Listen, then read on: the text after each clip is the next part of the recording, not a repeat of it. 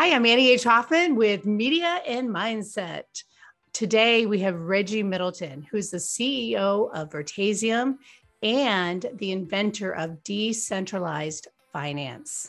Now, Reggie, can you sum up for us what is decentralized finance? Decentralized finance is basically a financial system where you don't have a central gatekeeper. I call it peer-to-peer capital markets. Peer-to-peer meaning one person or entity deals with another person or entity directly. Nobody necessarily in the middle. Okay. Decentralized finance is a subset of that. So let's push that to the side. What makes peer-to-peer capital markets different? Well, first defining it. One peer deals with another peer. I deal directly with you.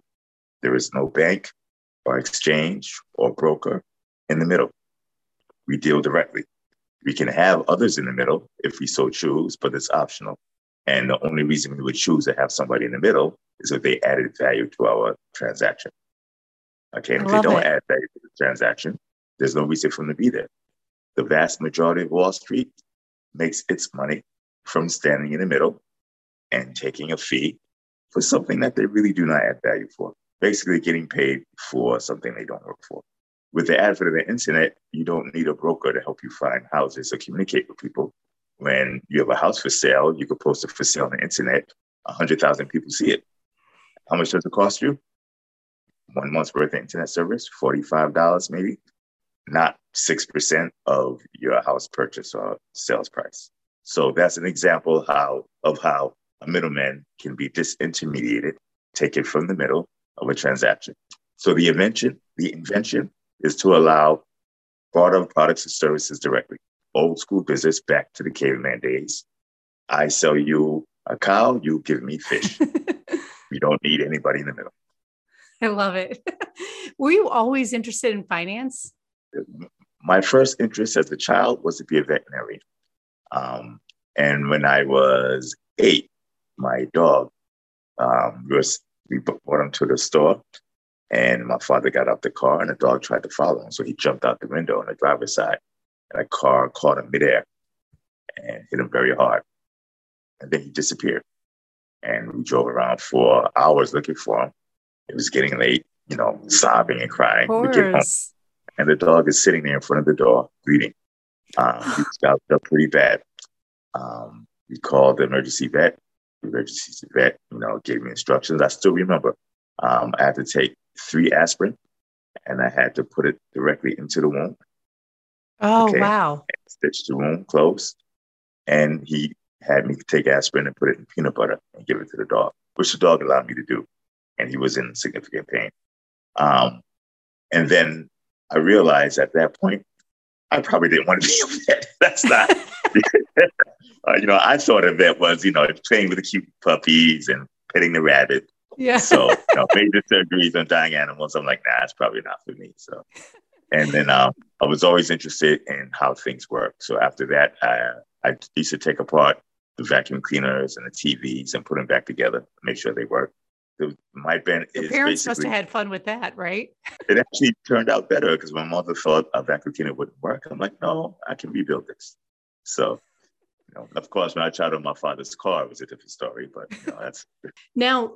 When you were growing up, what do you think about your childhood that inspired you for such success? And what I think is also fascinating about you, Reggie, I come from Ohio, a very blue collar type family. I'm not sure exactly what your childhood was like, but I always had these big dreams. I wanted to work at a TV network and I visualized it. And when I was 19, I ended up working on Monday Night Football. So for you, what was your childhood like and how do you think that inspired you for such success? Well, what I thought my childhood was like was not actually what my childhood was like. So I thought that we had everything in the world. Anything that I asked for, I would get within reason. And my father would try and get it for me, even if it wasn't reasonable. I did not realize that we were working class until well after I went to college because I never wanted for anything. I loved animals, so my parents got me a lot of pets. I wanted a tiger. And while many parents were like, you're out of your mind, go to your room, my father started the process of getting me a tiger. Found out That's at that amazing. time in the early 70s, early to mid 70s, you needed a license from the state to get a tiger. That was it. And to find a tiger, of course. So my parents gave me a lot of love, a lot of support. Weren't perfect, but they were perfect for me. I give my parents full credit for any success I may have, and it's arguable whether I'm successful or not. I define success as attainment of lofty goals that would make the world or your surroundings a better place. Theoretically, you finish all levels of Grand Theft Auto on PlayStation 5 in 10 minutes, you might consider yourself successful, but that's not, my definition. How do you define success? Attainment of those lofty goals that make the world a better place. So my first level of real success was raising healthy, intellectually wealthy, and productive children. And I have done that. 30, 21, almost 30, 21, and almost 16 are my children's age. And they're the best kids in the world, all the way around, Are any of them following you in your footsteps? My middle son is a financial genius. My oldest son is a genius, but he took the animal lover route that I tried to instill on my children to the next level. He actually runs an animal shelter. Oh, that's wonderful. But he's the CEO of the not-for-profit, and the not-for-profit owns an animal shelter. And then, Reggie, do you think... and my daughter, I'm sorry, I have to, can't leave my daughter. Of course. Please tell me about your daughter. She's 15, but she is extremely smart, arguably smarter than all of us, definitely at math. And she helps me out because unlike many other people, possibly you, I don't need Google because she knows everything. I love it. So she'll be ruling the world one day. I'm sure, to be honest with you, I bet you have a genius IQ. I have no idea. I don't necessarily believe in a written intelligence quotient test. IQ is not what makes a successful person. Now, successful people have a lot of smart people working for them. Okay, but you do need to be smart, but I think drive and perseverance and the ability to strategize is much, much more important in terms of the mix that goes into the ingredient of success. Absolutely. Reggie, you are known for having kind of this outside the box type thinking. Where do you think that came from? I mean, were you always like that it sounds like you were always kind of doing a little different things when you were a child. Do you think that was just fostered by your parents' support, your curiosity? I want to say I'm like the most capable, smartest person in the world, but you want to know the truth? The secret between you and I, at least until you broadcast this. Okay. Nobody ever let me inside the box. So I lived outside the box and I learned to be very comfortable outside the box because that's where I live. And so if you put somebody in a totally new environment, it takes some time to adjust. They may be uncomfortable. I live here. I'm more comfortable outside the box than in the box. So if I'm in the box, I break out. And I think also, don't you think being different should be celebrated? I think sometimes our education system doesn't celebrate that as much. They try to put everyone in a box. And I've noticed that myself, even raising 3 children, that I try to celebrate their own journey and their own differences. Well, I don't know if you Google me, among all the other things you may find, positive and or negative. I am big in teaching because I have kids, even though most of them are grown, but I taught them and their friends in classes, in school, after school, extracurricular, etc. I created my own curriculum in the school. I bent on problem solving, finance, economics, engineering, and life sciences, and global geopolitics, global history, etc. Let's just put it. I'm trying to be politically correct. It causes me to burn an extra brain cycle or two. We're all full-blown people, right? The school system was not designed to make you successful. It was designed to support people who were successful. Okay, successful as in at the top of the socioeconomic hierarchy. So, of course, they're going to emphasize being part of the box, getting that job, working in that office, aspiring for the corner office. You should be aspiring, right, for the entity that owns a corner office and owns the building and hires the people. The best way to determine whether you're in the working class or the socialist class is wait till tomorrow morning, roughly about 10 a.m. Okay? If you have to go to work, you're part of the working class. Period. It doesn't matter what the work is. Brain surgeon, accountant, janitor, carpenter, painter, everything in between, you have to work to sustain yourself and your family. If you're part of the capitalist class, your capital is what sustains you. Now, that's not saying capitalists don't work. What I'm saying is capitalists don't have to work. Oftentimes, capitalists work very, very hard because that's how they got there unless they inherited it. And even those who inherit it tend to lose it if they don't have a certain mindset and work. The difference is they don't have to work to maintain XYZ lifestyle. But those in the working class work, and to keep them in the working class, they're taught that working is the goal, right? Having assets and equity should be the goal, and control, but they're taught that working is the goal. They're also taught to employ debt, and debt creates a trap where you have to work to pay the debt service, and you pay the debt service and you have to work, etc. There's nothing wrong with debt, but debt is a specific tool.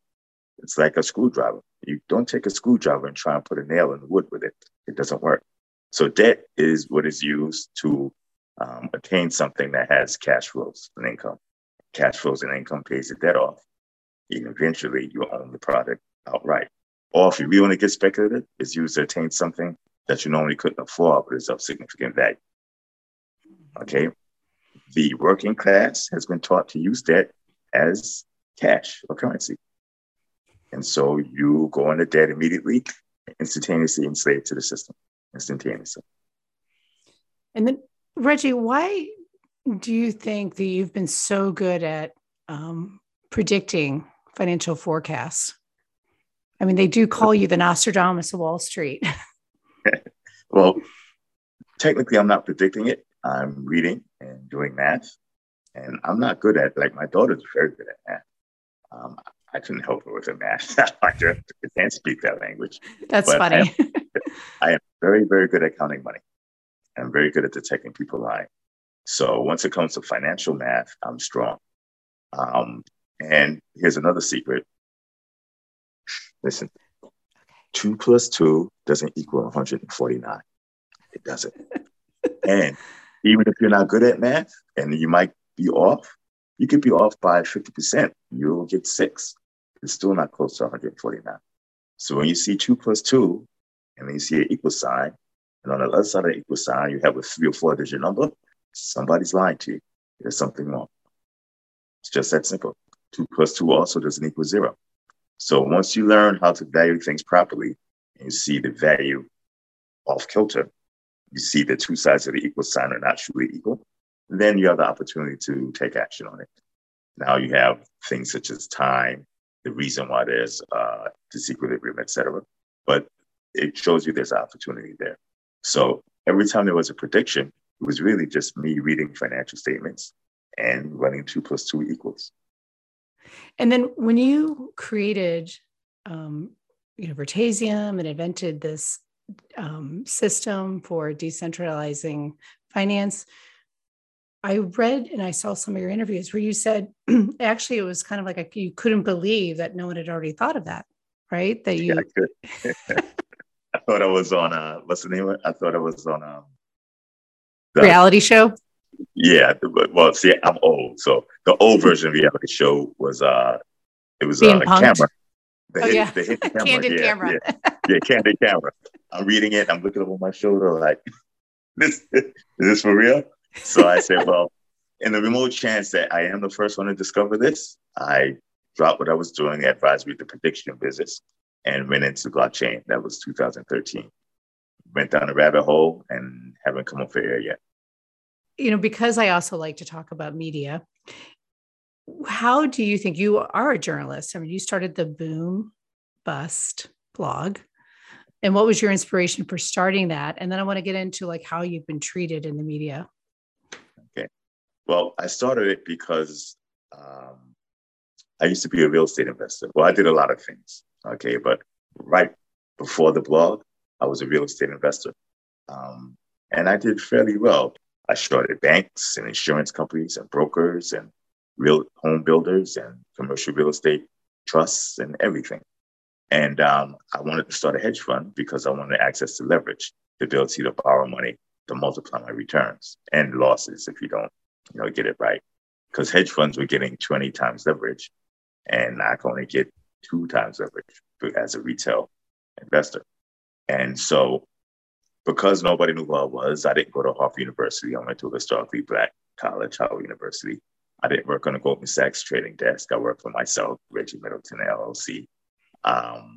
And I looked and sounded very different from everybody from that genre. So I said, I'm going to create a blog, a newsletter, to show everybody how smart I was. And I gave out my advice, predictions, calculations for free.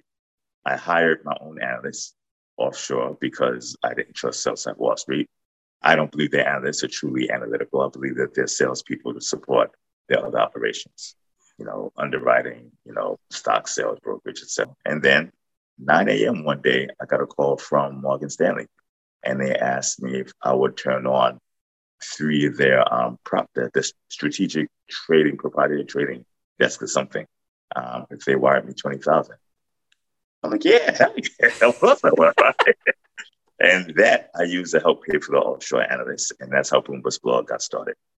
And I stopped that to go full time into the blockchain, the crypto business in 2013. So it had roughly a 6-7 year run. And I'm actually restarting Bloomberg's blog now because we're going to write these reports over again. They're like between 20 and 50 pages, extremely detailed and very, very accurate.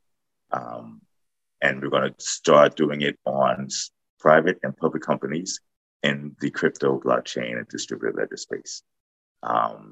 You asked about how the media was treating me. I was a media darling back then. I have sizzle reels with, Bloomberg and CNBC, and I introduced DeFi back in 2014, right on CNBC street signs with Amanda Drury and everybody else. Hi, Amanda, if you're watching. And you won the stock draft picks twice. Right, I did that. And then when I started making progress in the blockchain space, real progress, I believe, totally cut off. Now, the only press that I get out of the major industry-specific rags is negative. So I get hacked, and I'm not going to name that entity this time, but I get hacked, and I have headlines that says, crypto company says they were hacked or alleged. Everybody else gets hacked, they get hacked. When I say it, I allege I was hacked. Well, that's not really that objective. The SEC, the very aggressive regulator, came after me. They alleged I was fraudulent, pushing patents I wouldn't get, et cetera, et cetera. That's all over the media. And I'm saying, Now, there's a lot of positive to report on. The financial Nostradamus, I don't call myself that, but I have a track record that is better than, I'd say, 99% of anybody you come across. That's extraordinary. They had the SEC allegations. One of those many allegations were misleading investors and saying I was marketing patent applications that I knew would not get honored. And I'm not going to discuss that since they're very aggressive. I don't want to tangle with them anymore. But if they could publish that, they somehow forgot to publish that the actual patents were granted more than once, the largest jurisdictions in the world, and the patents are very strong. They're what I call foundational technology patents. And they give me basically control over much, if not most, of the crypto space. Looking at the very one-sided reporting where negative stuff flies freely, positive stuff doesn't fly at all. I look into why it happens, and I know it's why. The perception or the mantra of crypto is that it's decentralized. and power is spread along, many people, and that's what makes it strong. This is not the case. The entities that own the primary news outlets are the same entities that own the largest investment funds, which is the same entities or person, who knows? Okay, I do, but I'm not going to go there. That owns a lot of the large private investments and a lot of the companies that I would allege are infringing, which is the same entities that do with a lot of the lobbying, et cetera. So if the entity that owns the news space thinks that giving a patent that would give control over their investments, additional expenses, you have a choice. You can choose to report on this as a reporting entity should, or you can attempt to give yourself a leg up and try and keep this as quiet as possible. Or it could be racial discrimination. It could be they just don't like me. My breath might smell. Who knows? Okay. But that has worked to my favor because as everybody refused to give credit where I think credit is due, they took my technology and they just pushed it further and further and further into the industry. And it's embedded more and more. Where if they're improper reporting, maybe some entities would say, hey, let's go in a different direction. Now it's too late. Now my technology is the bedrock of much of the industry. So if you want to know what's going to happen to these big public companies, these prominent private companies, because the media machine doesn't want to run or include Reggie Middleton, there was one place to get it. And it's not just going to be a news article. It's going to be a news article with a significant analytical reporter tied to it that would normally cost you $15,000, $20,000, $30,000. These are going to be freebies. And it's going to be available to everybody. I am decentralizing and distributing knowledge. It's available to everybody. And I think that's why it's so important. I think you would be such an inspiration to so many people in your story. And that's why I think I was just so drawn. As soon as I heard your name, I was on a YouTube channel and I was so fascinated by you. And I just started reading everything I possibly could. But I'm also interested to go back, if you don't mind, about the mindset. Do you practice anything that we could maybe share with the viewers? Is there anything, I know I practice visualization. I always try to do affirmations. I write in my journal. Are there any things that you could share with us that you do? Well, I have a couple of, not rules, but I guess mindset templates that I push upon my children. They will probably say I annoy them with, but tomato, right? I try to listen more than I speak. A lot of people talk and they think when they talk, they sound smart and they want to communicate. You get more communication done by listening. You learn more by listening. Okay. Very powerful. And when I say listen, I mean listen. That way you not only using your ears, but using your eyes, sometimes even your hands, we have to know exactly what the person is trying to communicate versus what they are communicating and what they give them reservation, what gives them pause, what motivates them. It's very important to listen. Two is to realize that, people are people. So the high levels of the socioeconomic strata, fancy words for saying the powerful people. I didn't say rich people, not powerful people, because there's a difference. And I teach socioeconomic stratification of my kids and my students, et cetera. Fancy word for saying social class. A lot of people, especially those who don't have a lot of power, confuse and conflate power and money. But I can give you an example of two Black men, okay? Who do you think is richer, Lil Wayne or Barack Obama? Lil Wayne. Who do you think is more powerful? Barack. See? Now, think it through. Why? And as you realize why, and you start peeling the layers of the onion off, you'll see what denotes power versus money. There's some, they're not a lot, but there's some Congress members and senators who are barely above, especially in New York, barely above working class. I think they have a salary of about 160 to 200 and change. Mm-hmm. But in some places in New York, that's going to pay for groceries and rent, and you're back to where you started from. But they're very, very powerful, though, especially relative to the money that they have.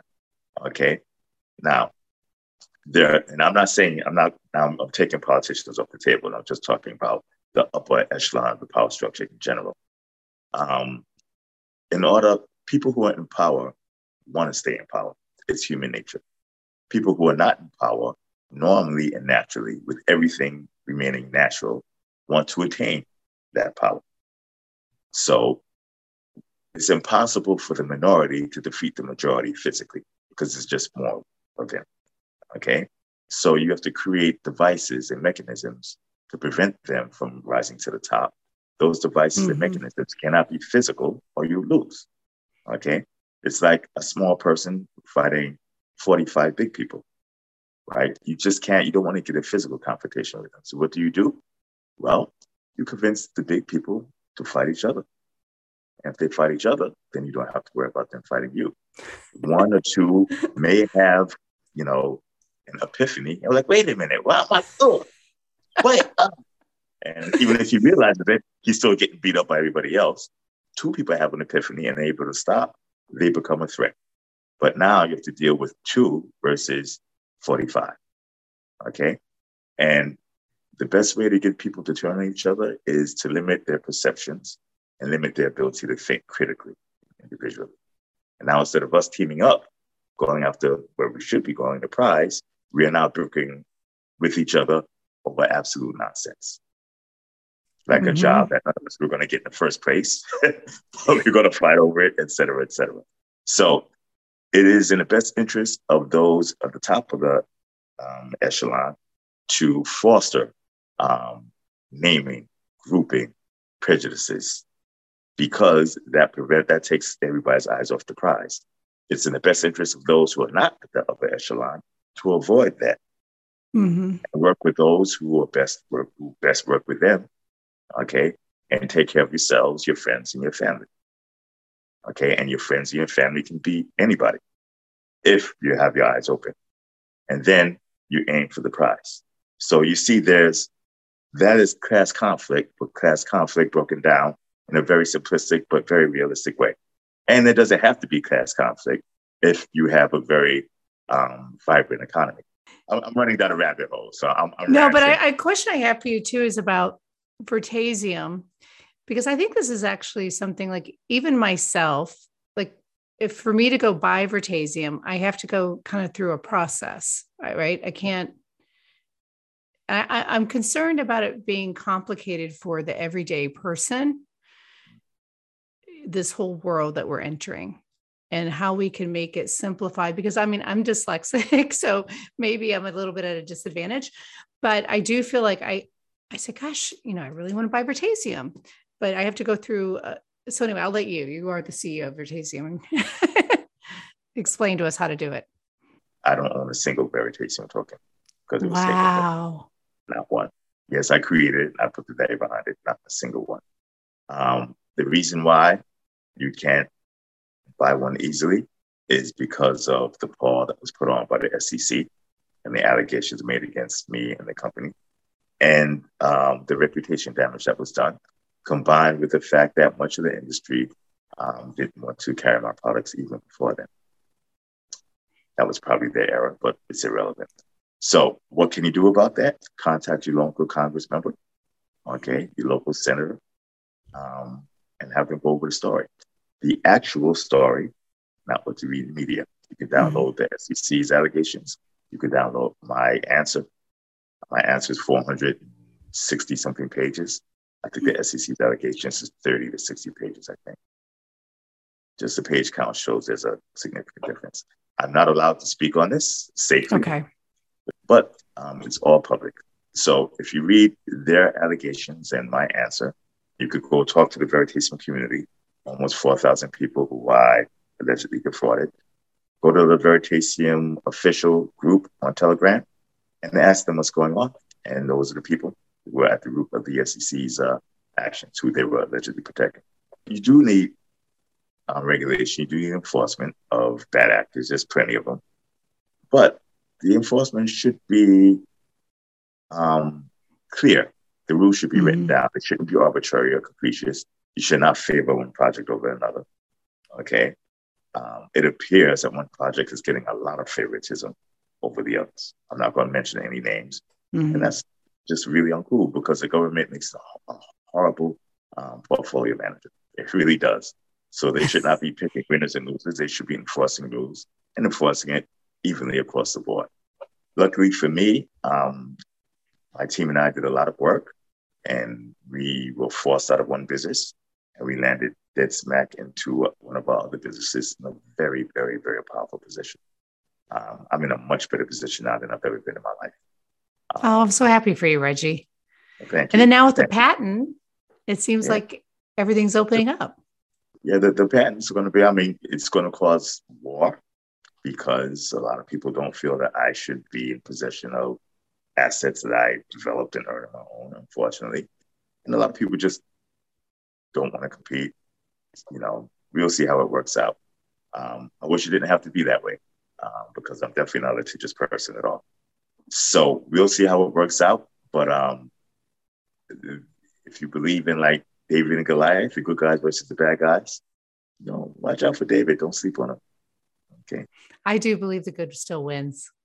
Well, thank you. You smile just so bright and effervescent. It's just making the whole globe. And thank you so much, Reggie, for your time. This has been amazing.